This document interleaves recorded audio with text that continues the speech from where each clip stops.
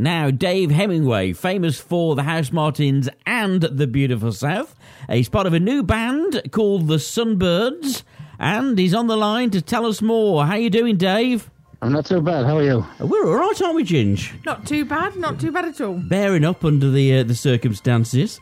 But before we talk about the Sunbirds, you were in the House Martins and also the Beautiful South. The first question I want to know is, how did they all come to an end? House Martins? Well, House Martins first of all, yeah. I mean, well, that was House a good Martins, one. I think Paul and Stan felt they'd sort of run the course, really. They'd done everything they wanted to achieve as the House Martins and didn't see where else to go with the band. So I think they'd achieved basically what they wanted to, so I decided to call it a day then. I wasn't sure if Paul was going to form another band or anything, but he did, obviously, Beautiful South, and we formed that band, and it went on for more or less 19 years, and again, that band came to an end because basically, I think Paul wanted to move on and do other things, and, it was all very amicable. Time to sort of call it a day then, I suppose.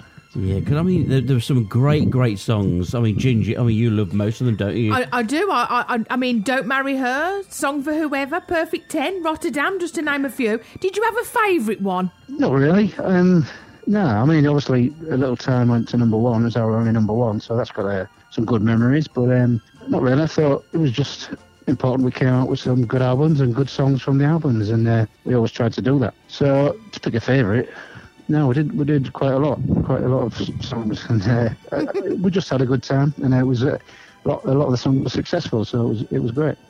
And you're back now with a new band, the Sunbirds. How did all that come about? Well, I was in a band called The South, which was doing basically Beautiful South covers. It was more or less a tribute band, really. I just felt like I still had some new songs in me, really, rather than just doing the old ones. I mean, it's all well and good doing the old ones, and I understand people want to see that, but I just thought, well, I'll give it one more go, really. So I had a couple of years out when I was waiting for the right songs to come along, and then Phil, our guitarist, came along with some songs, and I thought, yeah, these are really worth giving a go, and so we got the band together and the album, and we're enjoying it, and we're looking forward to doing some gigs. I mean, how would you describe the sound? Because it's got like a kind of a American feel, hasn't it?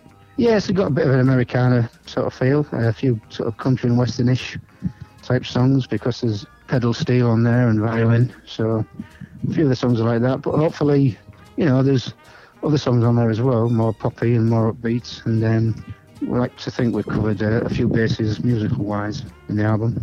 And who came up with the name for the band? Because that must be quite a hard thing to do. Well, actually, it is, for me, I always think it's one of the hardest things to do with a band. Yeah. I mean, it's come up with a name that suits the band and that everyone's happy with. It really is it's a bit of it's a hard thing. So we peddled a few names around, but I think Phil came up with Sunbirds, and we all liked it, and so it maybe suited our sound and the music and that, so it's the one we went with, and we're happy with that. Call to Be Kind, the album.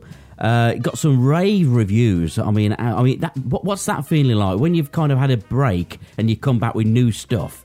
Is that a great feeling to have? Well, it really is like being in a band all over again, a new band starting fresh with nobody knowing the songs or nobody knowing what we're about. Okay, I've got a history, of course, but other than that, it really is like starting over again, and it's going to be exciting and scary to go out and do the gigs, and hopefully people will come along and listen to the songs and enjoy them. And but it really is it's exciting. It's like starting all over again, and hopefully it's good that people are getting a positive response to the album. Obviously I'd rather that than a negative one, but so it's all good. And you've done it all by yourself, haven't you, because you didn't have any financial backing? That's the way these days, I think. It doesn't really operate with record companies the same as it used to be, so we've done everything ourselves. I think a lot of bands have to promote themselves now, and we did all the artwork and paid for it all ourselves, so we're quite proud of the result in terms of the fact we have all done everything ourselves. And it would have been nice to have financial backing, of course, but we never did. So, we can be proud of the result, I think. Absolutely, and the fact that you can download the album on all the platforms, Spotify, Apple Music, Deezer, and even when the HMV stores open, it'll be available there as well. Yeah, so we've got deals to have it distributed like that, and it's available everywhere in the usual outlets. So hopefully people will get to listen to it. That's what we're hoping. Meet You on the North Side is one of the tracks from your album. What was the story behind that song? Yeah, that one's basically about me growing up in Hull in the 60s, and it's basically where I was born, where I was brought up, and it's about all the industry that was around at the time, all the local haunts, the local pubs. And it's a bit of a love song to Hull, really, in a strange way. and that's it is a bit of a love song to my childhood growing up in Hull at that particular time, and it was quite a thriving sort of fishing port.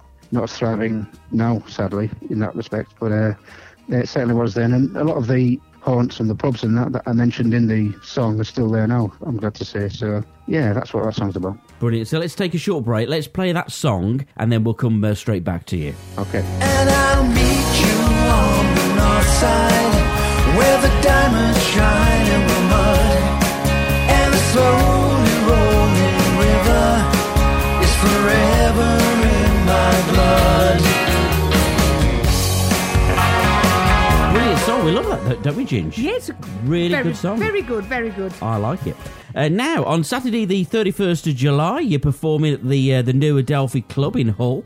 Yeah. You obviously must be looking forward to that. We're going back to your hometown. Yeah, and back to the Adelphi Club as well. Back in the 80s, when there was loads of bands around in Hull, that was the sort of holy grail, really, playing at Adelphi. It was, everybody played there, and it was a great atmosphere and a great time for bands in Hull. And to go back there for our first gig is quite a bit strange and surreal, and it'll be exciting and scary and all those things. So, yeah, we're looking forward to it. Now, what we're going to do is we're going to throw all the ticket details on our website so people can obviously get tickets. But also, more good news is you're going on tour next year. Yeah, well, obviously, with all the situation, it's been terrible for bands and for the art world in general. And so to put together a tour hasn't been possible for this year. But we're certainly trying out, starting in, I think, February next year. We're going to get out there and do a bigger tour as we can. And hopefully we might even have some more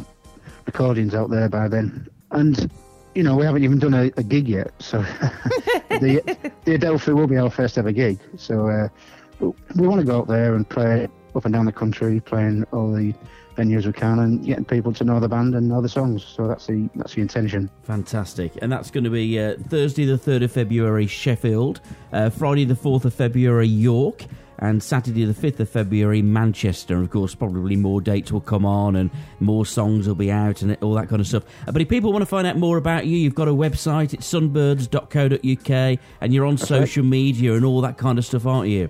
Yes, that's correct. And people can get to know about us that way and hear some of the songs. So, yeah, it's all good.